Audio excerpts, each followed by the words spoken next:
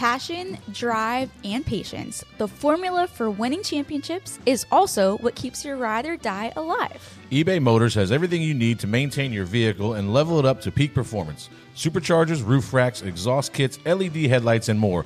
Whether you're into speed, power, or style, eBay Motors has you covered. With over 122 million parts for your number one ride or die, you'll always find exactly what you're looking for. And with eBay Guaranteed Fit, your part is guaranteed to fit your ride every time or your money back.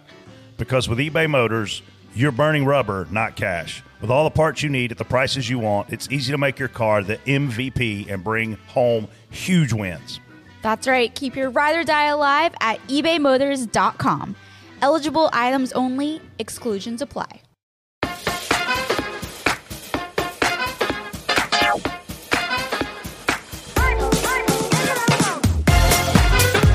Hey, what's up, guys? Freddie Crafts here, and today on Door Bumper Clear, we talk all things Las Vegas. Kyle Busch's questionable truck spin, Kyle Larson winning, a spotter changing batteries while his car crashed, reaction theater, plus much more. Let's go. Nobody's listening, but I don't care. I'm on an episode of Door Bumper Clear. Hey everybody, I'm TJ Majors, spotter of the 22 Cup car, the one truck, and almost a full house. We just can't seem to get it together. What's up, everybody? Brett Griffin. I'm here in Myrtle Beach, South Carolina, coming to you from the Dirtle, spotter for Colic Racing when they run the Cup car. And Freddie, man, I was pulling for you yesterday. What happened? Pulling for me? That wasn't long. It's just that didn't last. The cheering for me did not last very long yesterday. First 2 laps? No, I think we got past the comp caution, and then I don't know, an O-ring pumped out of the power steering pump blew out or something, and that was the end of our day. We were 5 laps down. We made up. What? We made up. No power steering. He said it locked up, and I don't. They said that on the broadcast an oil leak. That never stopped Kale. Yeah. He basically, he went in the corner. They sent, we came down pit road, and he worked on it. I can't imagine going to the corner with no power steering and be like. And then he came back out, and he was running probably 3/4 throttle maybe, and drove into turn 1 and went straight up the racetrack. And I was like, oh boy, we're not gonna be able to make many laps like this. And then luckily the caution came out, and we got to work on it and fix it. Yeah. So we only lost about 5 laps. We made up 10 spots, which is kind of a big deal, in that position. But yeah, just kind of bum luck for yesterday. But the car was fast. Speeding doesn't help. No, yeah, well, that was him, of course, pushing his limits on the first comp caution. But the car was fast once we got out there and everything fixed up. So it's encouraging. Well, hopefully we'll move forward and keep getting better. I'm disappointed in Brett that he's in Myrtle Beach and did not use this opportunity to sing one of his favorite songs to recognize. There's too much cussing in that song. He never misses a chance to talk to rap about Myrtle Beach, and he just did. So that's disappointing. You should contribute to the swear jar for that. You can still call in. You can't beat a good Sonny Lefford song, man. No, people that weren't around here in the early 2000s and stuff are never gonna understand what that means. But you remember the last time we saw Sonny Ledford in concert? Barely. Denny Hamlin won the Cup race. Elliott won the Xfinity race in Talladega, and so Freddie and I went to celebrate me and Elliott winning, and then Denny shows up celebrating the fact that he won. And I think I've never seen so many fireball shots in my life that day. Where was that at? The rudder. Oh, the yeah. Rudder. Yeah. Which is now the masculine Hello Sailor. That's the new name of the Rusty Rudder. And that was also back when you could race on Sunday and get home in time for dinner and then go out. Yeah, I think this was a Monday, or this was I know. Yeah. Was it Cinco de Mayo? Was this where the Cinco de Mayo. Cinco de Mayo started? Yeah. We did used to race I Talladega, actually though, got early. lost on a freaking boat that night. So I left. My buddy Travis picked me up, and I said, hey, I'll be home around 8 o'clock. All right, so it's 4 o'clock in the afternoon. I was like, I'll be home by 8. Travis is picking me up by boat. So Travis comes to pick me up, and we ended up staying way too late at the Rudder. So we go to get on the boat, and he puts the key in the ignition, and he turns the key, and it breaks. And he looks at me, and I said, well, the good news is the boat's running. And he's like, well, that's true. I said, so all we got to do now is just get home. He's like, all right. So long story short, Travis didn't know the lake that well. at night. Well, I didn't know that. So when we left, I thought he knew where he was going after about a 30-minute boat ride. I said, "Hey, Travis, where are we at?" He turned and looked at me, and I don't know if you've ever been on a lake at night, but it's a hard place to navigate if you're not familiar with it. He said, "I don't know." And I said, "Well, when you came out, did we go right? Did we go straight? Or did we go left?" He said, "Yeah, I don't know." And I was like, "Okay, well, we're screwed." So I just went and laid down, went to sleep. And long story short, woke up when we hit his boat dock in the middle of the night, went and got in bed. I got home at 8 the next morning. That went over real well. I called Brett the next day because it's normal to call and be like, "Oh man, I'm hungover," and I call him at like 8 o'clock, and he's like, "I'm about to call you back. I'm almost home." I was like, "What do you mean you're almost home?" He said, "Yeah, I'm just getting home now." I said, "Oh, okay. Long story. I'll talk to you later." That's not good. Your poor wife. Nothing like a good Cinco de Mayo party. All right, well, now that we got that done, we still have to finish introductions. Hey, I'm Casey Boat, and I'm only here because Brett decided not to come. And we can't forget our lovely producer, Jason. Hey, what's up? Whatever. Next person. Casey's giving me dirty looks already this morning because I'm wearing the wrong midget team shirt. I know. What is wrong with you? I've started this new deal where I'm going to start wearing short track shirts, and the first person to send me a shirt this year was Tyler Courtney. Well, I liked your shirt last week. Last week was good, Walkopedia. That's kind of what got me the ball rolling because I've seen some people like positive, like, "Oh, that's cool for Walkopedia." So I was like, all right, you know what? Maybe I can turn this into something like bring attention to certain people. So Tyler's the first one. I know Wyndham needs to send you a shirt. Wyndham will send me a shirt. I told Wyndham that I don't want a shirt. I want the Big Daddy suit. Like, do you know what I'm talking about? If you don't know this, YouTube Chris Wyndham Big Daddy, and it's a red skin-tight suit that he's running around in calling himself Big Daddy. And that's how he got the nickname Big Daddy. But, yeah, so Sunshine was first. He sent me a shirt. I got to give a shout-out to Rizzy, his former crew chief. He says he's a big fan of the show. And he says the only two podcasts he listens to are Door Bumper Clear and Call Our Daddy. So, obviously, he has his priorities in a line there with us. So, yeah, but, yeah, every week I see some over here on the couch already. So we're going to wear some shirts for some short track guys. And What's the other podcast? Call Our Daddy from Barstool. I've never heard of it. That's a good You one. never heard that podcast? No. We I talked figured about you it. listen to it every week. No. This is right up your alley. Oh, man, This is a take a listen. disaster. This podcast. It makes us look very tame. Oh, take a listen then. But yeah, send them shirts in, short trackers, and if I like it, I'll wear it. If it fits, I'll wear it. That's sometimes him that's a hard to do. Yeah, medium. He's a medium. Casey was like, give me a dirty look. I'm like, well, I would wear a Chad Boat shirt, but the last one I have is a medium, and I got it 6 years ago. I'm surprised you still have that. I don't think I still have Is it. I there think like that was vomit you. all over you know it? what I did? I cut. I was gonna wear it. I cut the sleeves off it. I was gonna wear it to Brett's for when we were doing the virtual races. We were doing them live feeds because I figured I'd look like a redneck if I cut the shirt off and wore a bunch of jorts. You look like a redneck no matter what you got. Yeah, that doesn't Yeah, really probably do much. But yeah, so that was fun. But yeah, shout out to Sunshine.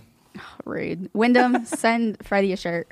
So it looks like it's summertime the way Freddie's dressed. It looked like TJ's off to a blizzard. TJ, what are you wearing? A coat? Dude, it was 29 degrees out this morning. I got pants on. TJ's got shorts. So under the table, it's a different story. I don't want to see that part. I'm good. And TJ's is like a windbreaker, so It is he light. thinks that he's going in like a I storm. walked outside. We got off the plane last night, and I was like, shorts were a bad idea on the way home. Oh, it was cold when we got off. It It was cold. warm during the day. It was cold last night, and it was cold this morning, too. I got down here and I spent like $7,000 at the grocery store to feed all these kids. And I got everything unpacked. And the one thing I need to make eggs and grits and everything that I make for breakfast is butter. I had no butter. So I had to get up this morning and go back and get butter. You say butter really weird. Butter.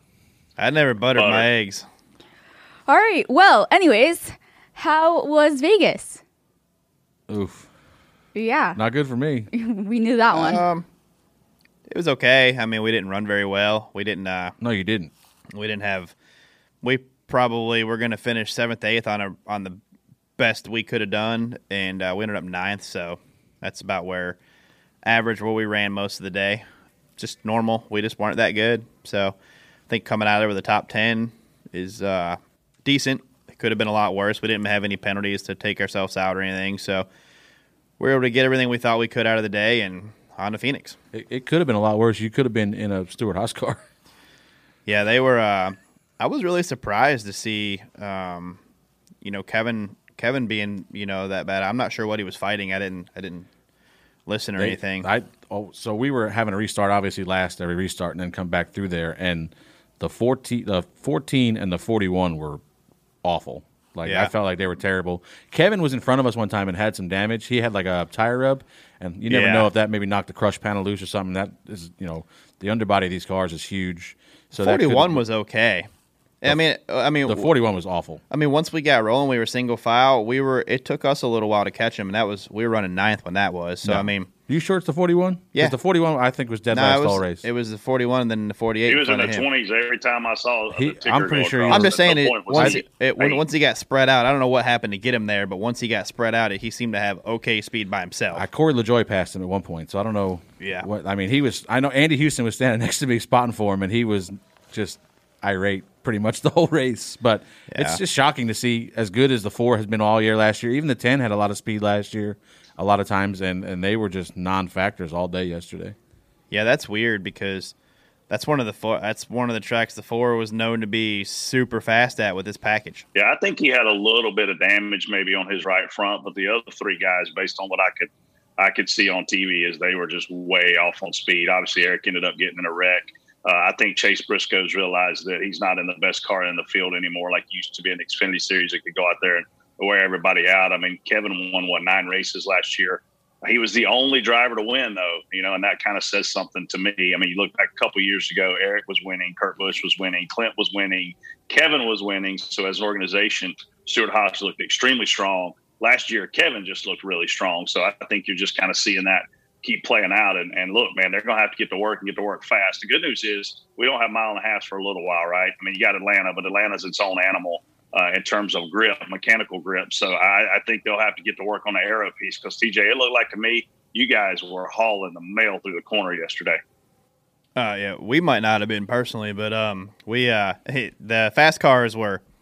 I mean, we weren't like terrible off. I mean, we weren't just where we should have been, but yeah, those cars we were 3 wide for the lead there for 3 laps straight. I don't know if you saw that part. That's impressive to see 3 cars stay 3 wide for 3 laps straight like that for the lead. I saw 4 wide a ton. Hands down, the best 3 races I've ever seen back to back to back among all 3 series at the same racetrack. Las Vegas, I mean, outside of speed weeks when I go to Daytona, you're going to see 4 amazing races, 5 amazing races from Thursday to Sunday. If you'd have told me Las Vegas is going to be just like Daytona Friday, Saturday, Sunday, I'd have never believed you. Holy cow, every single series put on a phenomenal show. If you're a race fan in that market, you better get your freaking phone out and get tickets immediately for this fall because that was awesome. Yeah, restarts are nuts, all the series. But it was you just got different, like the bottom's good, but you got the bumps, you got once the tires wear out a little bit, and there was a little bit of wear, it seemed like. You could tell a difference in tires. I'd like to see a little bit more, but it's still good to see guys were, able to use the fence still a little bit and stuff like that. So that's always good. And I mean, I thought the stands were packed. I think you couldn't even get tickets, which is impressive. Well, how many did they sell? Like 15,000? I think they just sold that grandstand that was in front of us. So they were, they were kind of compact, but I think it was, somewhere between 15 and 20,000, I think. There were quite a few industry members who reached out to me asking for tickets and couldn't get them. So yeah. Well, any stories from the strip? I know since Brett wasn't there, Freddie, you might have stayed out of trouble. Nope, that's not true. But it was tough. I only stayed on the strip Friday night, and people are now, everybody's back in Vegas, but all the restaurants and bars and stuff are 25 or 50% capacity, so you can't get in anywhere unless you have, unless you made reservations 2 days in advance. So the Chandelier bar that we hang out a lot, couldn't get in, reservations only. So we bounced around to a couple different bars, couldn't get in, and then hung out in the sports book. Met the Zane Smith family, hung out with him for a while. That was fun. And just me, Doug Campbell, just hung out. Tony Hirschman, just kind of no real trouble. Nothing on Brett's level, and I'm normally a little bit. I've never had trouble getting in anywhere. You should have called me. Yeah, you might have actually had trouble unless we called in Thursday to get these reservations, but even Saturday night, you try to go to dinner somewhere. We went at 6:00. We went to go in a few places. Nope. Yeah. What's your wait? Earliest now would be about 8:30. I'm like, Okay. Yeah. We tried to go to a place. Me and Tyler went to go to a place for lunch, and it was like outdoor on the strip, like outside on the strip, and it was over an hour and a half wait or something like that for lunch. So I was like, well, okay. Jeez. Well, So boring. I was expecting some stories. there's nothing to do. So how much weight did you lose, Freddie? I'm down 11 pounds, as a matter of fact. Holla, that's strong. How about you? I'm probably up 11. Between the Carolina baseball game, snow skiing last week, and now I'm at the beach, man. So You might be breaking I'm living even. it up, brother. Are you like officially I might be breaking retiring? even. Because you are doing everything possible. Like He was retired before this. What- I don't know what you think's changed, except for you don't got to go on Sunday. well, you are living your best life. Cool. Let's do look it. who it is. Hey, good morning, Shrek. Who is this stranger? As he like Matthew tries to Dillner's sneak back in the in. house. Yeah. Listen. Hey, donkey. He's even wearing a green shirt. And Jason's face lights up. Jason's Oh, tail's wagging. Get you a girl that looks at Donor like Jason looks at him. All right, Casey, I think we should move on. That might be the funniest thing you've ever said. He's gonna. Or who said Jason's tail's wagging? That was Oh, Freddie. sorry. He's gonna cut all of this out of the show. Yeah. Nah, he needs to leave it in. Well, before we kick things off, let's hear more about our presenting sponsor, OfferPad. Let's get ready to sell. Home selling with OfferPad is as easy as Welcome to OfferPad. How can we help? list with Flex and get our house ready to show. Ooh, that's home listing with muscle. House updates to help us sell for more. Sure, Reno Advance. Our team is on it. When we're through, this place is gonna look amazing. You know, I have this feeling. It's never wrong. OfferPad Flex. We got this. A better way to list your home. Start your free sales request at OfferPad.com today. Man, it's a big week for our presenting sponsor, OfferPad. Not only is the race in OfferPad's home market of Phoenix, they'll also be sponsoring Denny Hamlin's car. Did you say OfferPad is on Denny Hamlin's car this weekend? That's like the greatest thing I've ever heard. Well, Fred, if you want to show your support for Denny, why not sell your home in Charlotte using OfferPad and then buy a new one in Phoenix? TJ, that's probably the smartest thing you've ever said on this podcast.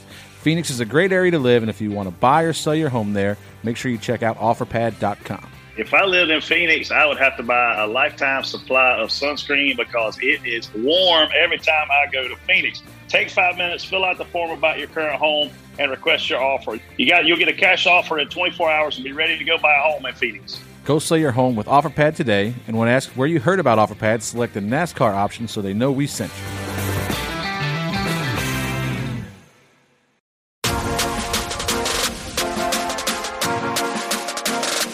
First topic, spot on, spot off. Kyle Busch says nope when asked to explain his spin in the Truck Series race.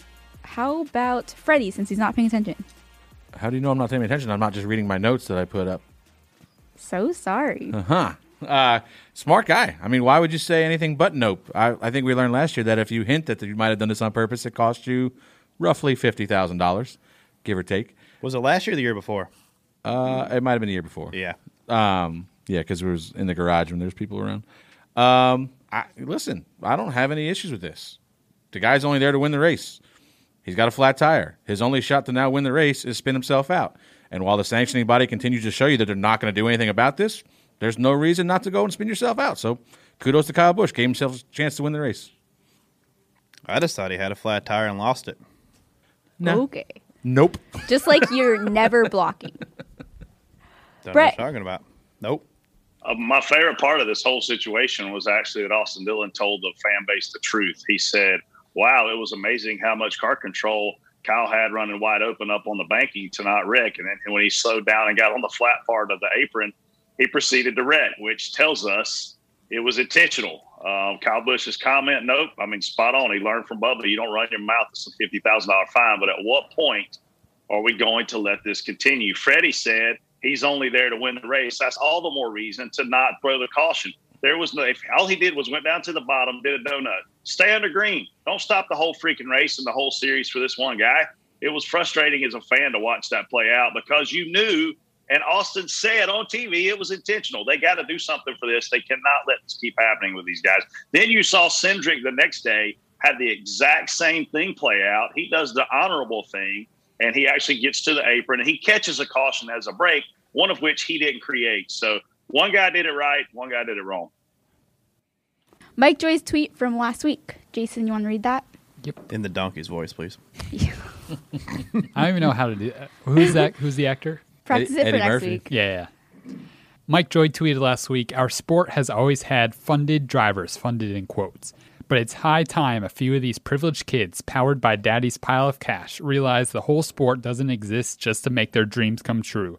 Take some time to learn from those who've worked their way to the top. Brett, spot on, spot off. And maybe give some background as to why he said this, his reasoning behind it. I mean, look, it certainly seemed to me that this tweet was directed at Noah Gragson. And it seemed to me that Mike Joy was taking a shot, essentially saying daddy's money paid for Noah Gragson to live out his dreams, that Noah's never worked for anything or done anything. And Mike's certainly entitled to his opinion. And Mike's obviously been around the sport and seen a lot more than I've seen. But the reality is every single driver in this sport at the Cup Series level has a trail of money behind them from somewhere. And the majority of those people started off racing on daddy's money. It's just the way it is. I mean, Clint's dad owned a record service. Elliott Sadler's dad owned car dealerships. Dale Jr.'s dad is Dale Earnhardt. If you're trying to tell me that a lot of these Cup guys right now started out at the lower feeder series and found their own sponsors and worked their way up, hey, I'll buy it. But I don't think that's the case at all. I look at NASCAR, Cup Series, racing in general, and here's the reality of it. I have a kid that's 8 years old. I can afford to go buy a baseball glove, and a pair of cleats, and we can go play baseball. And he's a good little baseball player.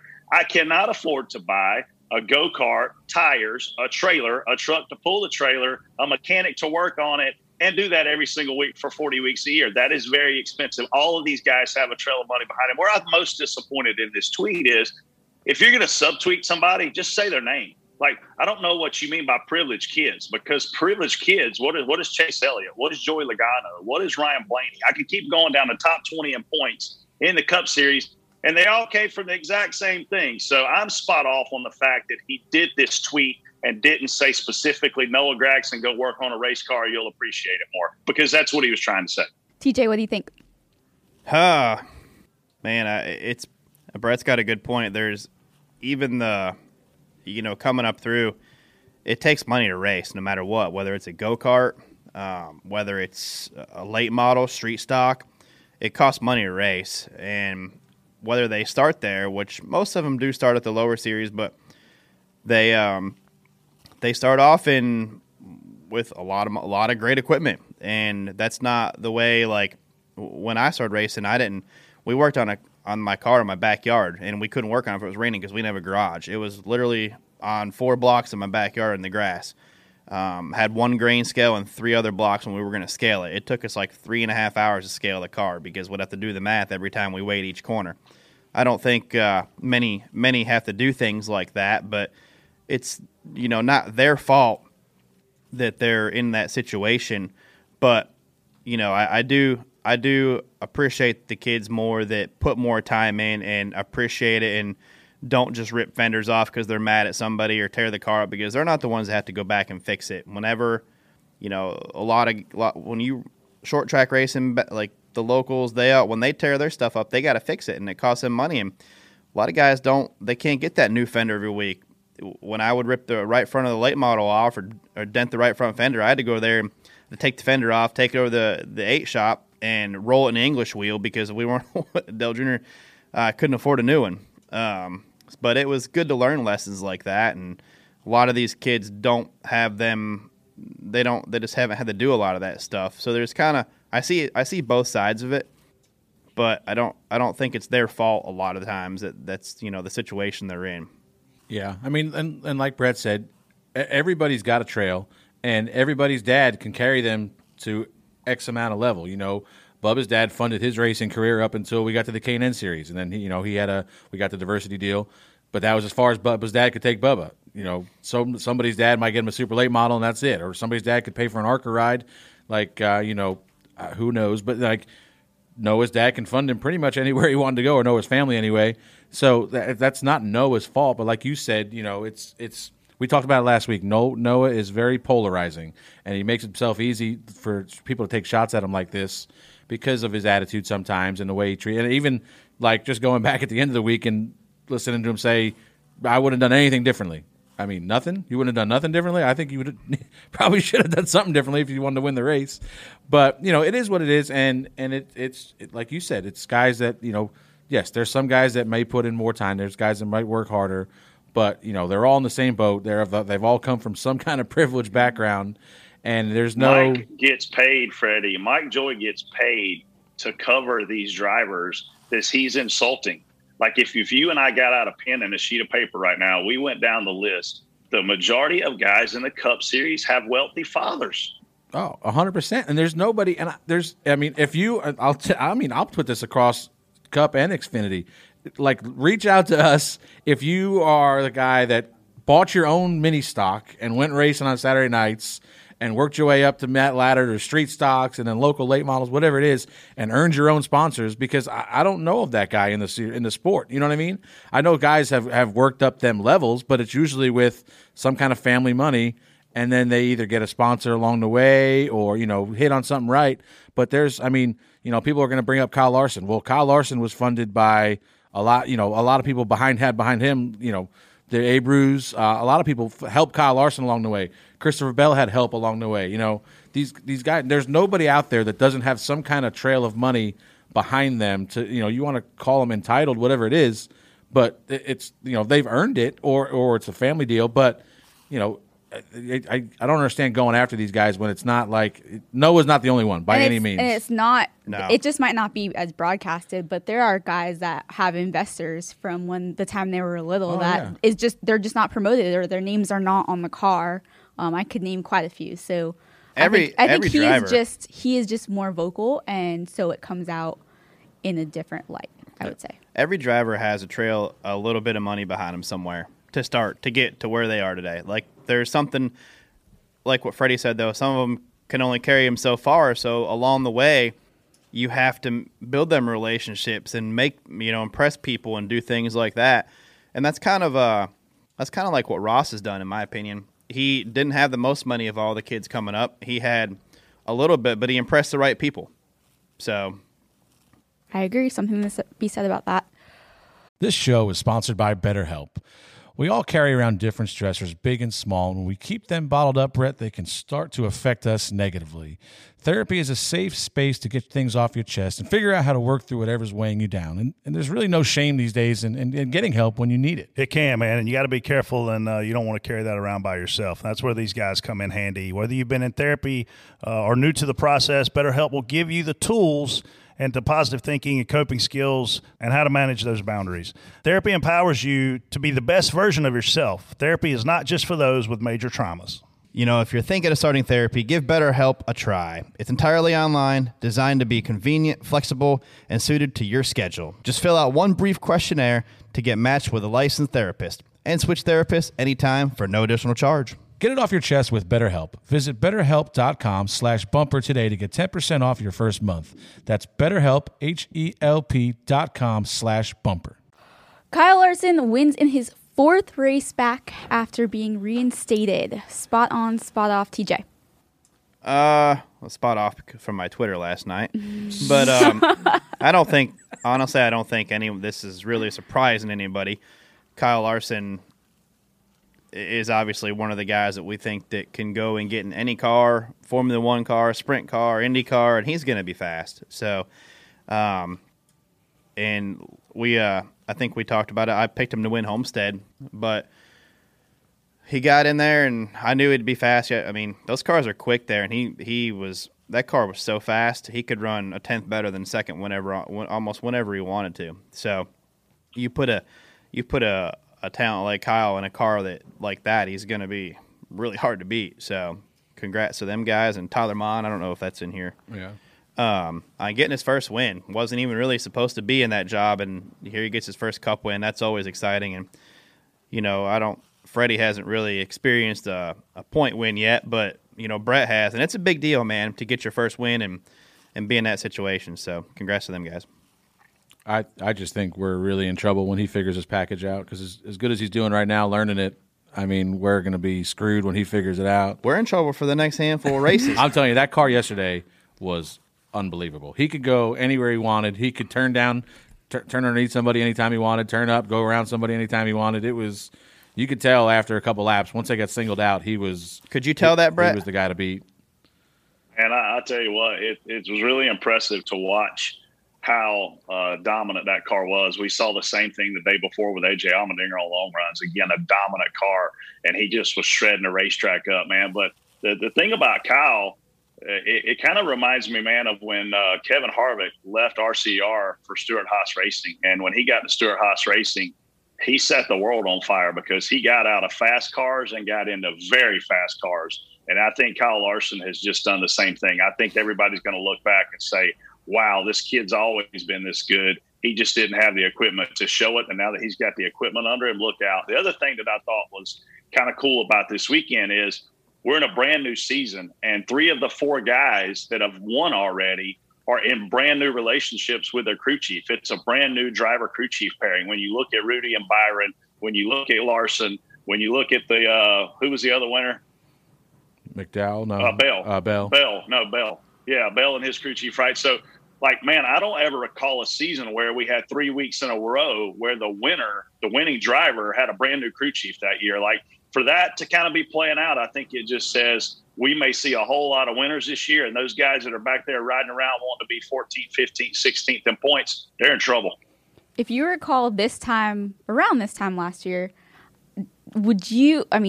people said he will never be back in NASCAR. I can't remember what you all thought, but do you think by this, like right now, where he already has a win? I think we all said he'd be back. Yeah, we knew this year. He's way too. Yeah, we knew he wasn't going to be back last year, but you knew he was there. He's way too talented not to be there, and you knew somebody at some point was going to give him an opportunity, sponsorship or not, obviously. And I saw an interesting tweet from Landon Castle where he was like, there's some sponsors sitting on the fence all offseason, like, we want to jump on this guy, but maybe not. Now he's kind of forcing their hand. Third in points, been fast every race. Probably be higher in points if he didn't wreck late at the road course. Yeah, but he might even be leading them. Yeah, I think he probably won the race. Yeah, he was probably going to win the race. Yeah. So just an incredible start to the year, and this could potentially drive up sponsor dollars, which was the big concern about getting him back in the car. But like you guys said, awesome for Tyler Mon, Cliff Daniels, his first win as a crew chief, I believe. So that's great for them guys. And looking at it. By my math, we've got 3 out of the 4 winners were not in the playoffs last year. So you're going to see a shakeup to the final 16, I think, this year. One thing that you were talking about there that I don't think many people could notice is I saw the 9 do it and I saw the 5 do it. 24 as well. They could go into turn 1 in like 2.5, 3 lanes up and turn down in the middle of the corner, like wherever they wanted to. Did you know? Yeah. We could not do that. No. Like it was. They were legit like driving, like look like RC cars wherever they wanted to go in the corner. We were struggling in the middle of the corner. Like we were having some handling issues, and those guys, we couldn't hold them off. I mean, there's just when you can go in up top and turn down before the middle of the corner, and then just go wherever you want. That's tough to beat. Yeah. So that 5, Hendrick Motorsports is back, man. It's been a long time since Hendrick Motorsports has looked as good as they looked these first few weeks, and we're off to Phoenix, where literally Chase Elliott, I think, could have lapped the field at the last race of the year last year. So it'll be interesting to see what plays out there because, to TJ's point, those cars are fast. They're turning. And I've got OfferPad this week. We've got a big suite, man. I'm going out to Phoenix to host those guys. OfferPad on Denny's car. I'll be watching from right under you guys. I'll come see you on the roof before the race starts. Bring you some ice cold beverages and cookies. Hey, before you get off of this topic, Brett, when do you think at what point? What was the turning point for the Hendrick speed here lately? You think in the last 5 races last year and in the first few this year? Man, I hate to say this, Freddie, but I think it's ECR engines. I think when you look at the swap that happened right there, and it really started around the playoffs when Hendrick started tapping into that ECR horsepower. I think those guys forming that alliance for this motor program puts them on the same field with the Roush Yates engines and the Toyota engines. And, man, Hendrick's back. I mean, I think they realized they were at a deficiency on horsepower, and Mr. Hendrick's a smart guy, and when he has a problem, he's going to fix it. He fixed it. I think what started this as well was the new nose. When they got that new nose beginning of last year, I think it was. Yeah. I think they fine-tuned that out throughout the year. That new nose was pretty big. It's got a lot more downforce on it compared to their old one. Yeah, you seen last year, I think, like Brett was talking about. We knew this kind of towards the end of last year this was going on. The new nose obviously helped, but then they kind of lost a little bit of speed. I don't know if they took some away in the middle of the year. They didn't really have the same speed they started the year with. Yeah. But then towards the end of the year, playoffs, once we got to the first mile and a half in the playoffs, we had heard that maybe the 9 and the 24, the guys that were in the playoffs were running legit just straight up ECR motors for that race. And they started taking off, and at the same time, Austin Dillon started taking off. So you don't know if that was maybe some note sharing, like, all right, we'll run your motors, you give us some body help here. So it was a good collaboration from helping each other because they both got faster at the end of the year there, and they've both been carrying it on pretty well. But them Hendrick cars this year are stout, to say the least. They've won 3 of the last 5 races. No denying that. They know how to find straight line speed as well. They've been on a pole for the 500 for 3 years now, right? Yeah. Spot on, spot off. Eric Jones scores a top 10 in the 43 before Bubba Wallace does so in the 23. Freddie? Spot off, man. The hell with them guys. No, I'm just kidding. That 43 was a missile yesterday, man. And we were pretty good there last year, but like drop of the rag, he started deep because they had a problem at Homestead, and he drove up to, I think he was in the top 15 before the end of the first stage there. So kudos to them guys. I love JB, Jerry Baxter. He's our adopted grandfather. So it was good for them. And we were solid there last year. We ended up getting a 6th-place finish, I think, with a little bit of strategy at the end. So the car was good there last year. You go back to your notebook and just run a little bit better.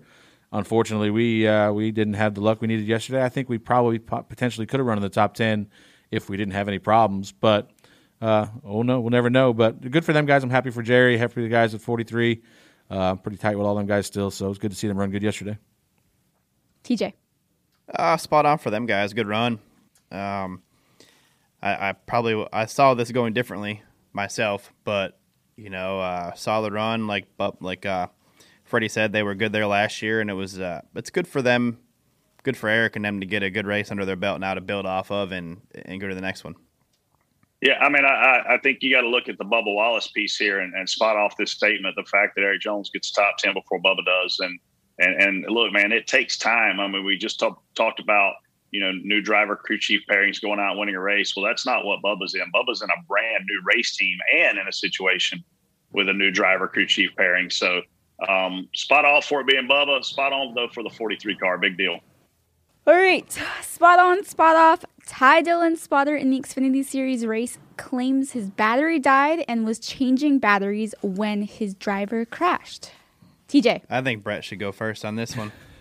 Man, I got to tell you, when I first heard it, I thought there's no way this is possible because the radio that I used for 20 plus years warns you when it's about to die. And why would anybody else use anything other than the radios that would warn you when they're about to die? Then when the second thing is when your radio dies on channel 1 without any warning, you hear it because we listen to ourselves. I'm assuming that Drew Herring listens to himself. And essentially what that means is we have one radio we talk with and another radio gives us feedback. So when we push that little button and we don't hear anything, we instantly panic.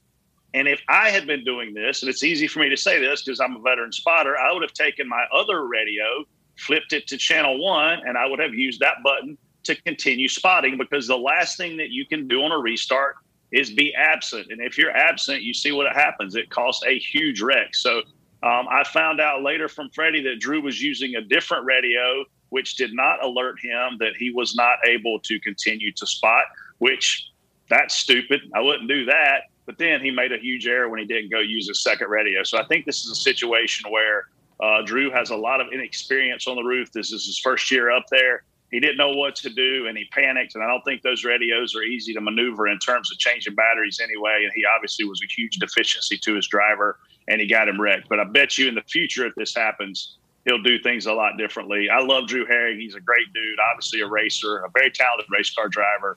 But, man, you cannot put yourself in a position to do this because he just ruined the race for Ty Dillon and that race car and that race team. And, man, you got to show up to work ready to do your job. And if the battery wasn't all the way charged, or if it was all the way charged, it doesn't matter. It died, and he didn't spot, and he wrecked his race car.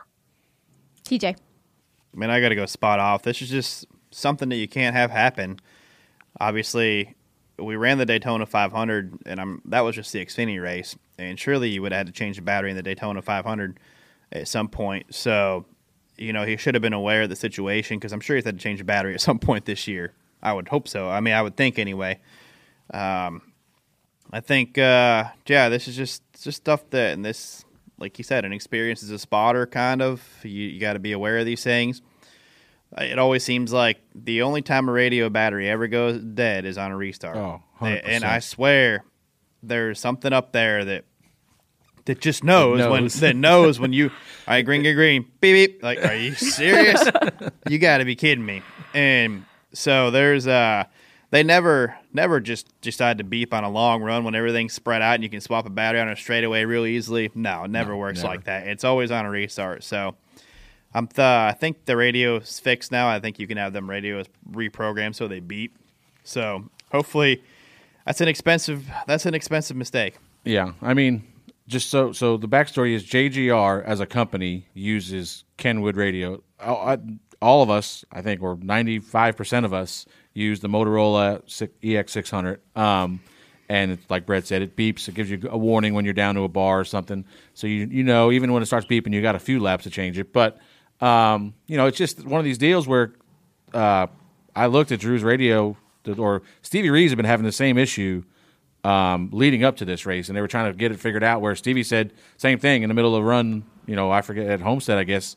It was just, my battery, like the radio just quit working. He says, and then there was no warning, no nothing. So then Stevie had them add, the radio didn't even have a display for the battery like ours does. You know what I mean? Where like our EX600s have a little battery on there, like your phone would, where there's a couple bars that work its way down, and this thing didn't even have one of them. So you're in like no man's land, and you got to realize that going into it. But and I talked to Lambert a little bit about it, and he said the batteries, the output on the Kenwoods is a lot higher, so the batteries don't last as long. He said it's probably 100 laps less if you head to head with the EX600 battery versus that one.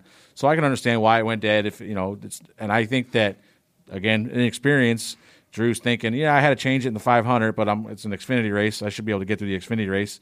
And he got to the end. I think there was only 15, 20 to go when this happened, whatever it was. But like Brett said, it's just inexperience on his part. Obviously the easiest thing to do is I don't switch the channels. I just switch my ports on that right side because it's the same channel. So I just pop one port out, put the other one in, and now I'm back on channel 1. I still have my channel 2 to talk to the crew chief. But, I hate it for Drew. Like Brett said, he's a great guy, good buddy of mine, and just got caught up in no man's land and kind of panicked a little bit. And like Brett said, our EX600s, you can pop a battery in and out of that thing in 3 seconds. I haven't looked yet, but I heard there's, more intricate parts on that Kenwood where it's a little bit harder to get changed out. So but here's the thing, man. So last year, Stuart Haas came to me and they said, hey, we got this new high-tech radio we want you to use. And I put it on, and the very first lap, we were at Daytona. We rolled out for practice, and I was like, I hate this radio because it had an echo in it, right? So you got to find what works, and you got to stick with it. Drew manned up right here, and he owned it, right? He has not tried to run from it. He's told the truth about it. Hey, my radio died. I at first didn't believe it, Freddie, because I would never, ever spot with a radio that's not going to warn me that it's dying. So when he said my radio died, I was like, oh, that doesn't happen. How can that happen? Obviously, it did happen. So spot on to him for manning up. But, Drew, man, you got a lot of peers up there. You got questions. You need to ask the veterans how to handle those situations and problem solve it, because what you did didn't work, dude. I got to give him credit. I don't know if you saw it yet, but did you see his retweet of your tweet yesterday? Yeah, I saw it. Where Brett said, who's our leader this week for What an Idiot? And Drew retweeted it with a guy raising his hand. Yeah. He never, in Drew's defense, he never should have been given a radio. He shouldn't have been ever put in that situation. I think so. What happened here was Clayton had all his own stuff. So everybody asks this question all the time. Who has the radios? Are they your radios? Are they somebody else's radios? So, like, I own all mine. I don't know about you, but I guess Clayton had his stuff from Furniture Row. So he brought his stuff with him to do the 19 and then left and took his stuff with him. So they had to get all new stuff, and the new stuff they got is a little bit different than what they had gotten for Lambert and Hirsch and them guys. So now they're trying to work the bugs out, and unfortunately this is a costly mistake. It's a $150,000 bug. Yep. Spot on, spot off. NASCAR selected the best road course racers in Chase Elliott, Brad Keselowski, and Martin Truex Jr. for the tire test at COTA. Brett. Did Tyler not see Brad run Daytona road course?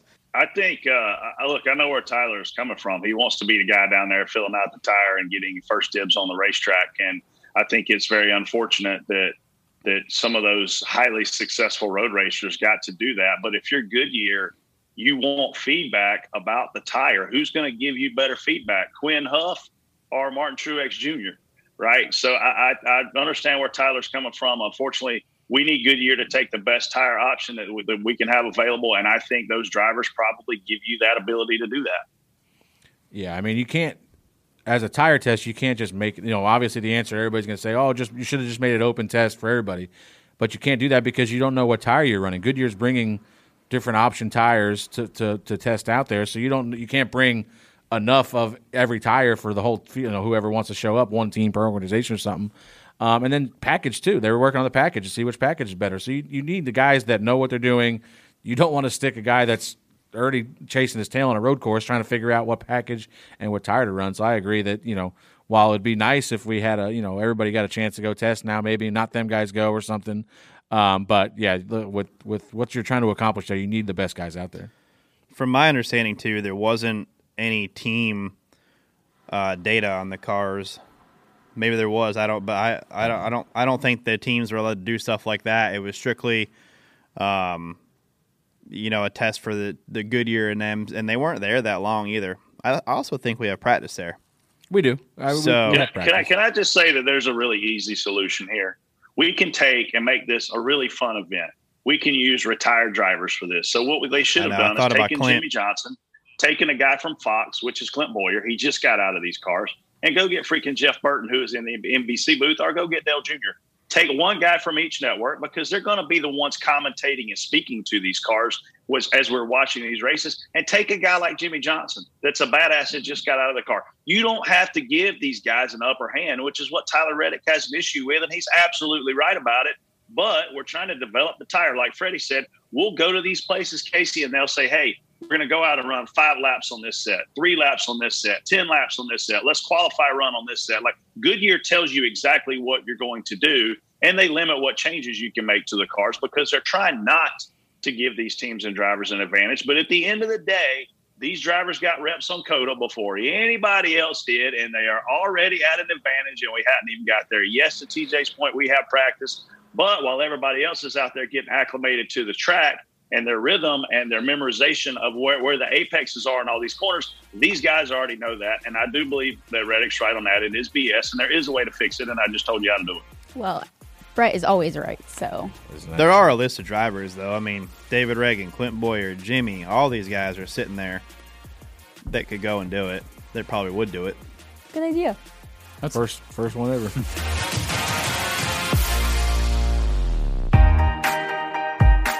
We interrupt this Door Bumper Clear podcast to give you this great important message from Filter Time. Dude, it's been 2 years since you actually joined the business with Blake Cook, who's a racer, somebody that I didn't personally know at the time. I don't know how well you did, but man, in 2 years, this business has really flourished between the two of you guys. I know. So Blake came to me and said, hey, I want to start this company. He was just getting out of the race car and trying to create a business. So he told me the story. He's like, man, I was going to go to the store and buy some air filters, and I ended up going to the store and buying about $150 worth of stuff and no air filters. I got home, and I didn't even have what I went to go for. And he's right, man. I mean, being a bachelor for many years, being responsible for changing air filters in my house and knowing what happens when you don't and how nasty they get, I thought, man, that's a great idea. Why isn't there a subscription program out there or some company that can give you just ship them to your door? Dale, tell them how they can get to it. Go to filtertime.com/Dale Jr. All right, filtertime.com/Dale Jr. And first-time customers can get 20% off their first order. All right, time for my favorite segment of the week, Reaction Theater. 2019, Bubba Wallace was like, hey, I'm going to spin and cause a caution. Last year, Matt Kenseth was like, hey, hold my beard. Friday night, Kyle Busch was like, that, hold my case of beer. Can NASCAR fix this, please? This is stupid. I don't disagree. Next one.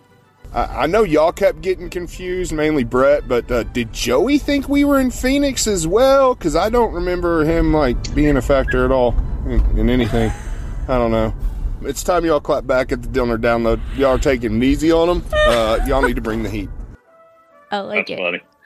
Somebody asked me a spotter question, and I said something about Phoenix, and they were like, hey, we're in Vegas. I was like, dang, I don't even know what track we're going to this week. We did lead some laps. We just weren't up there for the win. That's all. It happens. You guys sucked. That was my DVC pick. You suck. It happens. That's probably why. And that Dillner Download sucks. What a terrible show. Call number 3. I don't care what anybody says. I love watching Jason's man crush, Kyle Bougie, racing this truck series. Watching him come from the back twice is pretty amazing. This dude can really drive. And that's why NASCAR didn't do nothing about it, because they want the show. Jason, was that your roommate? I think, honestly, that was Jason. I just think he had one of them voice disguises. That voice disguiser He thing. just smoked a cigarette and made his voice that nice and raspy. I like how you said Kyle Bougie, too. You really got creative. Good job, Jason. I don't get it. Call number 4. Hey, Freddie. If Denny can do no wrong, how come he can't get you guys an engine that doesn't blow up every week?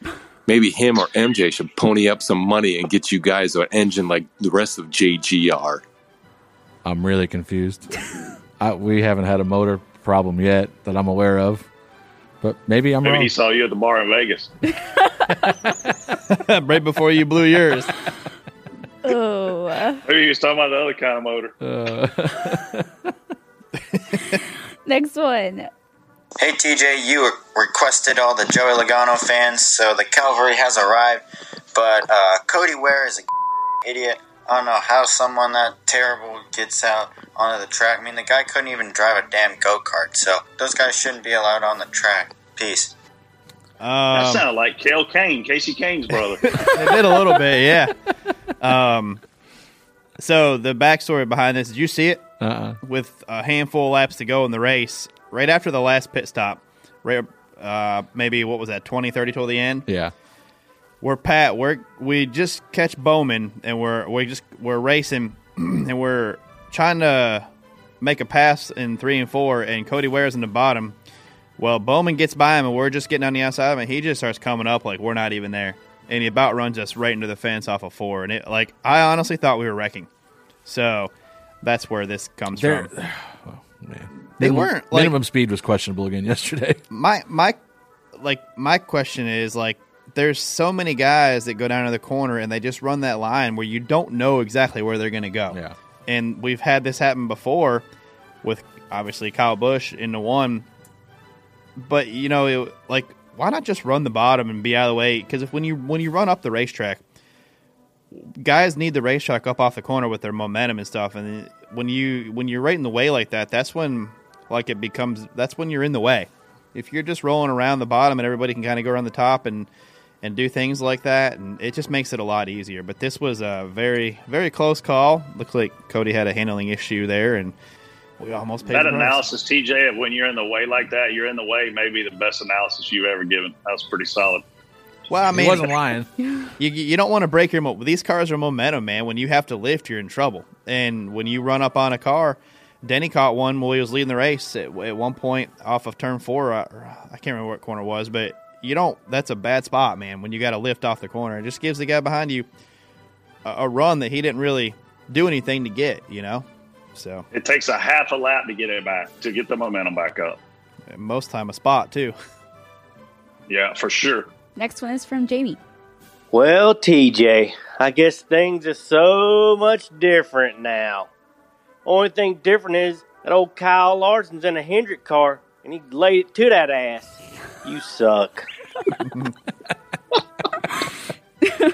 Again, hard to disagree with. It's not surprising. I mean, I will say that you put Kyle Larson in a car that's the fastest car in the field, he's going to win the race. I mean, he should win the race. Did that guy say you suck?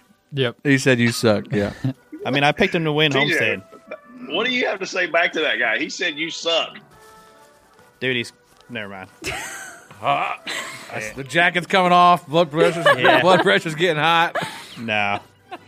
Listen, I've learned to tune guys like that out since Since you changed teams? Yeah, since about 2018.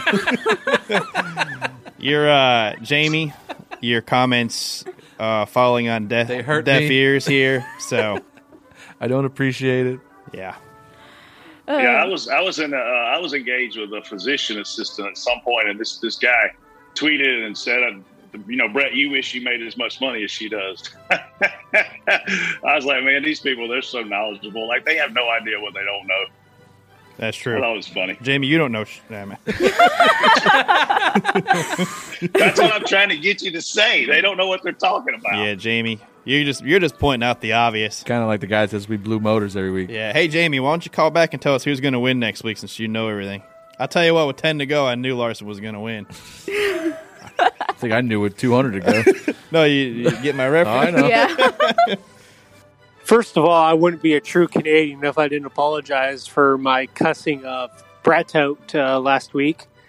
I'm sorry, but you said no cussing, and, well, I just felt like it. I think we need to get rid of this 550 horse package. We got to. I hate to give TJ credit here because his ego is already big enough as it is. Strip the damn spoilers off. Let's have 750 horsepower. Let's let her eat tater chip. Holla! Is that the first Canadian holler in history? That might. It would have been better if he did like a holla. Holla. Holla. Let her eat tater chip? Is that what he said? Yeah.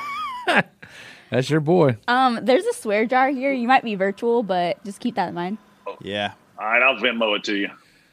My account, please. Thanks. All right. I don't even have that Venmo, guy's Casey. right, That though. was a joke. That guy's right, man. The Canadian has a point. Let's knock the spoiler off and put the horsepower back in him. Well, these are always a classic. To leave an audio message 24/7, go to anchor.fm/doorbumperclear and click the message icon. We'll play the best ones each week on the show. OfferPad question of the week.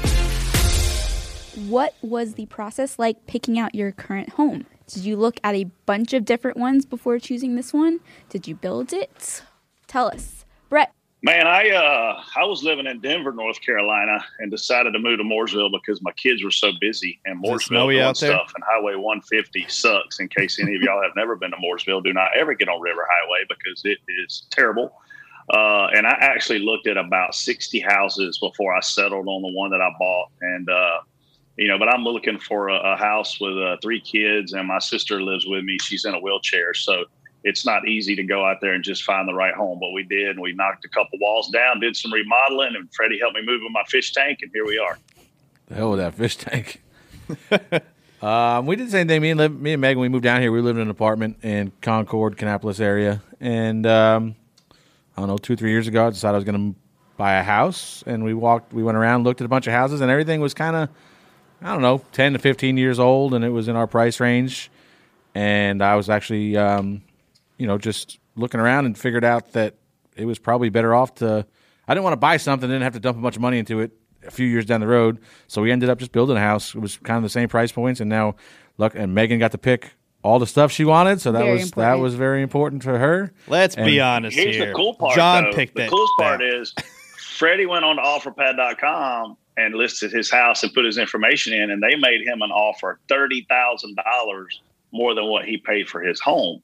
So all of you people that are listening, that's where OfferPad can be a huge tool and a great valuation, because OfferPad came in and said, hey, Freddie, you paid this for your house. We're going to give you $30,000 more. So it's an awesome way to cash out. Did you? Megan, surprise. Yeah, did you tell Megan? Yeah, but she's going to find out about 5 o'clock tonight, I guess. I'd be more concerned about John, because it sounds like John spends more time in that house than anybody. He does. He's going to be a professional iRacer pretty soon. I don't know if he's working to be professional something. But. Not really sure what yet. TJ, tell us yours. Oh, I knew. I was over. We looked at about when we found out we were going to have Stella. We needed another bedroom, so we started looking really close to where we were. We walked in this house, and my wife goes, "This is my dream home." It was over from that point. You were done. It did not matter from that point on. About time you made her dreams come true. Yeah. Exactly. First so time. that is a good point. Now I can only say that. Chad, if you are listening, take notes. No, Chad, if you were She listening. got her dream guy and her dream house. Lucky her. Chad, Put your damn foot down. Okay. Turn off the show, Chad. Don't listen to it. Hey, what's up, DBC fans? If you haven't heard about Anchor, it's the easiest way to make a podcast. Let us explain.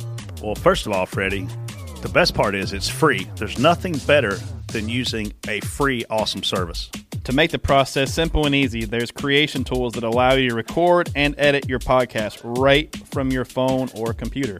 Anchor helps people find your show by distributing the podcast for you, so it can be heard on Spotify, Apple Podcasts, and many more platforms. Also, you can make money from your podcast with no minimum listenership. I like money. It's everything you need to make a podcast in one place. We love using Anchor. It's a great platform that lets us hear from the fans in Reaction Theater with Anchor's Leave a Message feature. So when you create your account with Anchor, you can also utilize their feature and make your own podcast. TJ will be your first guest. So download the free Anchor app or go to anchor.fm to get started. That's ANCHOR.FM to get started.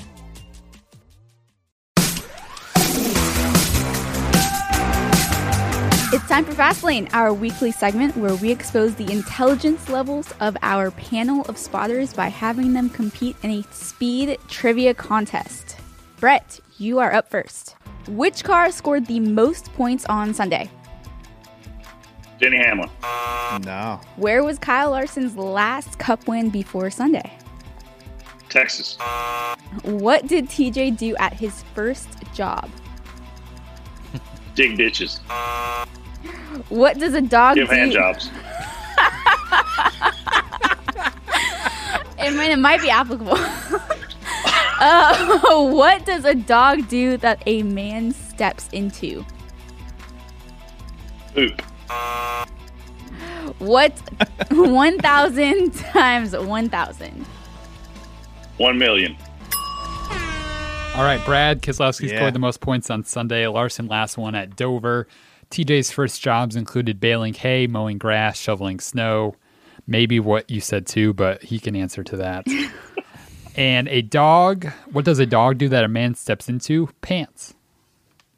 I thought he might have worked in like one of those manicure salons, Jason. I didn't know. Yeah. You know, just trying to be honest with you guys. I mean, I certainly don't see him ever baling hay and throwing 50-pound bales of hay onto a tractor and a trailer. That one definitely shocked me. Brett wants to arm wrestle at some point too, doesn't he? Clearly. Probably. This has happened before. Freddie, you ready? Sure. How many points did Bubba Wallace score on Sunday? 9. Who finished last on Sunday? Eric Almirola.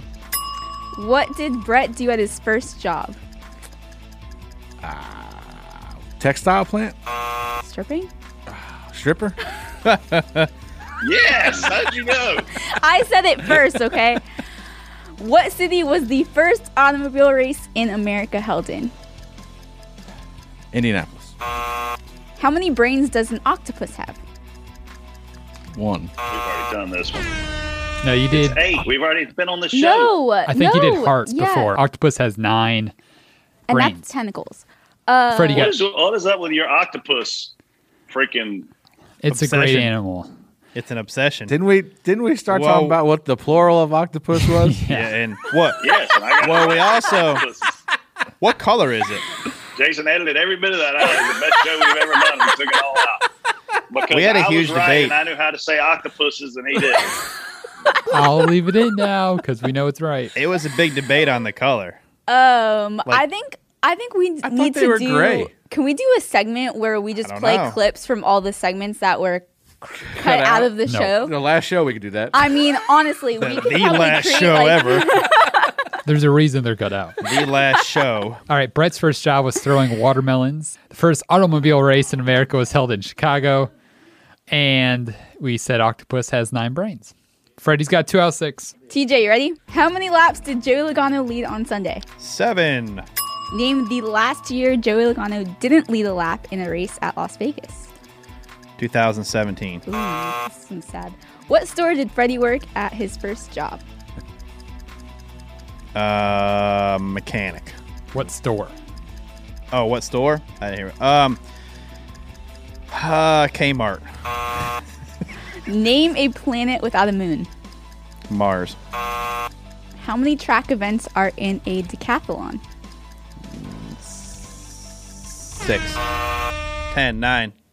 Yeah, one answer.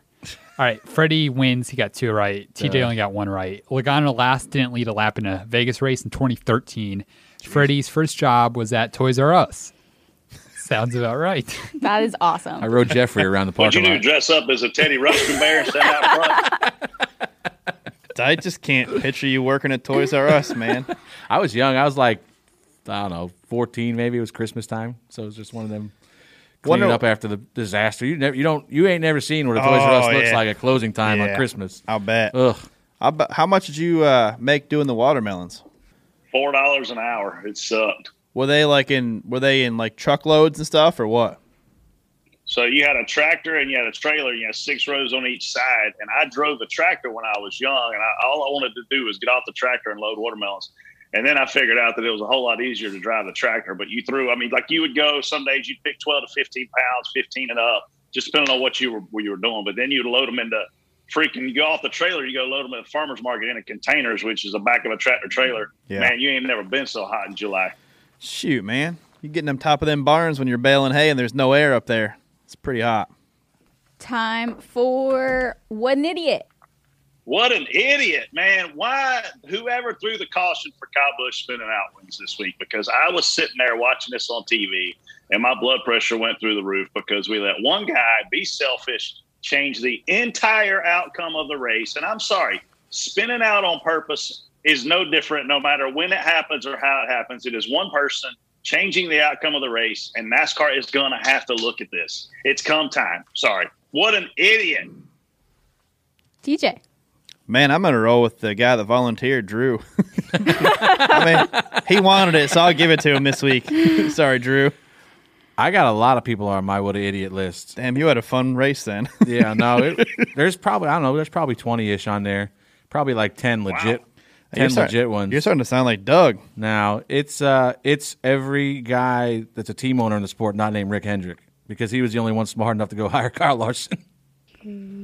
All right, time for DBC picks. Did I scare people there? I mean, is that not agreeable? Yeah. I mean, there's a lot of guys that had a chance to go get that guy, and there was only one that did it. So I agree. I'll give What an Idiot to all the rest of them. Well, and look, there were probably only 2 in the garage that really would have taken the chance and be able to afford it, because as you see on that race car, for the majority of the time, it is a Rick Hendrick owned company, and there's only 2 guys that really do that in our sport and do it well in terms of being able to go out there and compete to win a lot of races and championships. That's Rick Hendrick and Gene Haas. So, I mean, I think it came down to those 2 teams. I think Kyle Larson was going in the 48 all along. I think unfortunately, what he did last year to get himself suspended just probably made him a stronger person, made him a better person. And look, he owned his mistakes. He came back from it.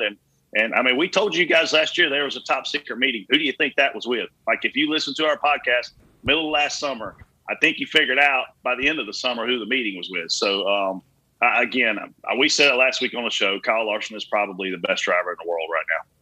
Time for DBC picks. After Vegas, Brett, you finally won. Did I? That's awesome. We are now picking. So I got to pick last, or I get to pick first. You get to so pick long since I won, I don't last. remember. Yeah. I mean, we were neck and neck up there, but like back and forth with this. Byron and Blaney were kind of back and forth around the top 5. Freddie, who you got? Alex Bowman. Hometown. Well, that's who I was going to pick. Hometown. TJ. Let's see here. I think I am going to go with. I'll take Denny Hamlin. What a great pick. Chase Elliott. I mean, we're all. Nobody picked Harvick? Did you see him this week? But it's Phoenix. Even Did you see him in the last race there? Even the last race there, he wasn't that good. Okay, well. I mean, technically, Brett should dominate this one. Racing is evolving. If Chase Elliott doesn't win this race, then I'm going to be pissed off, because he was half a second faster than the field, and there's no chance that over 3 months and without testing and without qualifying and practice that he's going to go back and not be that good. If he does, then, man, his crew chief's a genius. So, if he doesn't win, is he going to win the award with you? What an idiot. Probably. Well, anything else you want to rant about as we head into Phoenix? I'm just curious how this race plays out. I mean, I think we've seen some. I don't know that I've ever seen the racing be this good across all three series as it's been this year. And here we go to the place where our championship race is going to be run. And as exciting as Homestead was, obviously Daytona was exciting. Obviously the road course was great, but Vegas was a nice surprise for me on the excitement level. Like if we go to Phoenix and it's not as exciting, I think it puts NASCAR in a box and says, hey, you got to move that championship weekend in 2022 to somewhere else, because this race, it has a lot to live up to right now. I mean, when we go back and we're going to grade it against the first 4 weeks of the year, Phoenix had better step it up, man. I don't know if that's a rules package thing, if it's a tire thing. It's obvious the drivers are driving their guts out. We had 14 lead changes in the first stage yesterday, and those guys were 3 and 4 wide the minute they dropped the green. It looked like they were coming back to the checker every single lap that first stage. So I hope the Phoenix is not a single file track like we've seen it be in the past. I hope they've been out there and did some things to make it a better race. But man, what a great start to the season for us as a sport and all these different winners. I think it's awesome. Could you imagine our last races in Vegas? What a disaster that would turn into. Imagine a green-white checker for the championship in Vegas. I'm not talking about anything on the racetrack. Well, as always, thank you all for listening, and thank you to our amazing presenting sponsor, OfferPad. I only showed up because I knew Brett wasn't going to be here. So, Brett, I like you better virtually. Love you. You're great. I'm ready. I'll see you guys sunbathing pictures later on our private little chat. If you guys have any picture requests, let me know.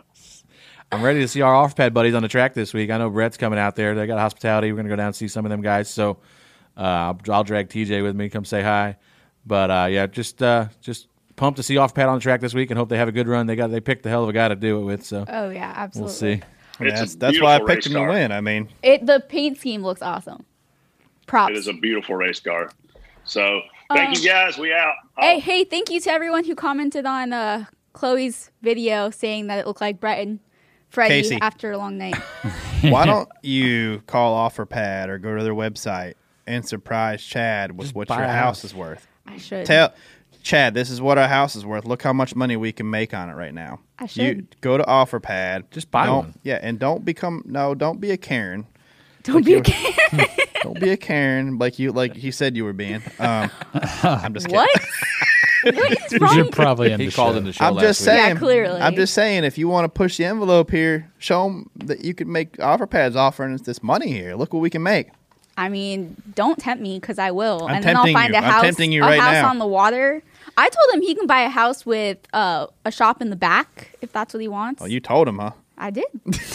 Didn't work. Somebody put their foot down. Yes, Yeah. I'm going to go on OfferPad because I think that's a great idea. All right, from me, I Freddie. just think Chad has to realize he's more worried about where his race cars sleep than he is his baby, and he needs to get his priorities together and get you a house. Oh.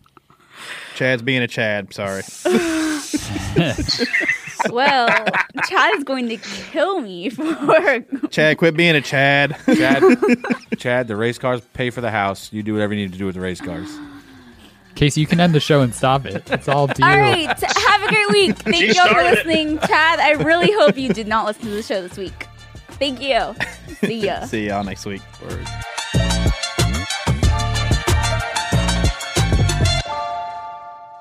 Check out Dirty Mo Media on YouTube, Twitter, Facebook, and Instagram. Dirty Mo.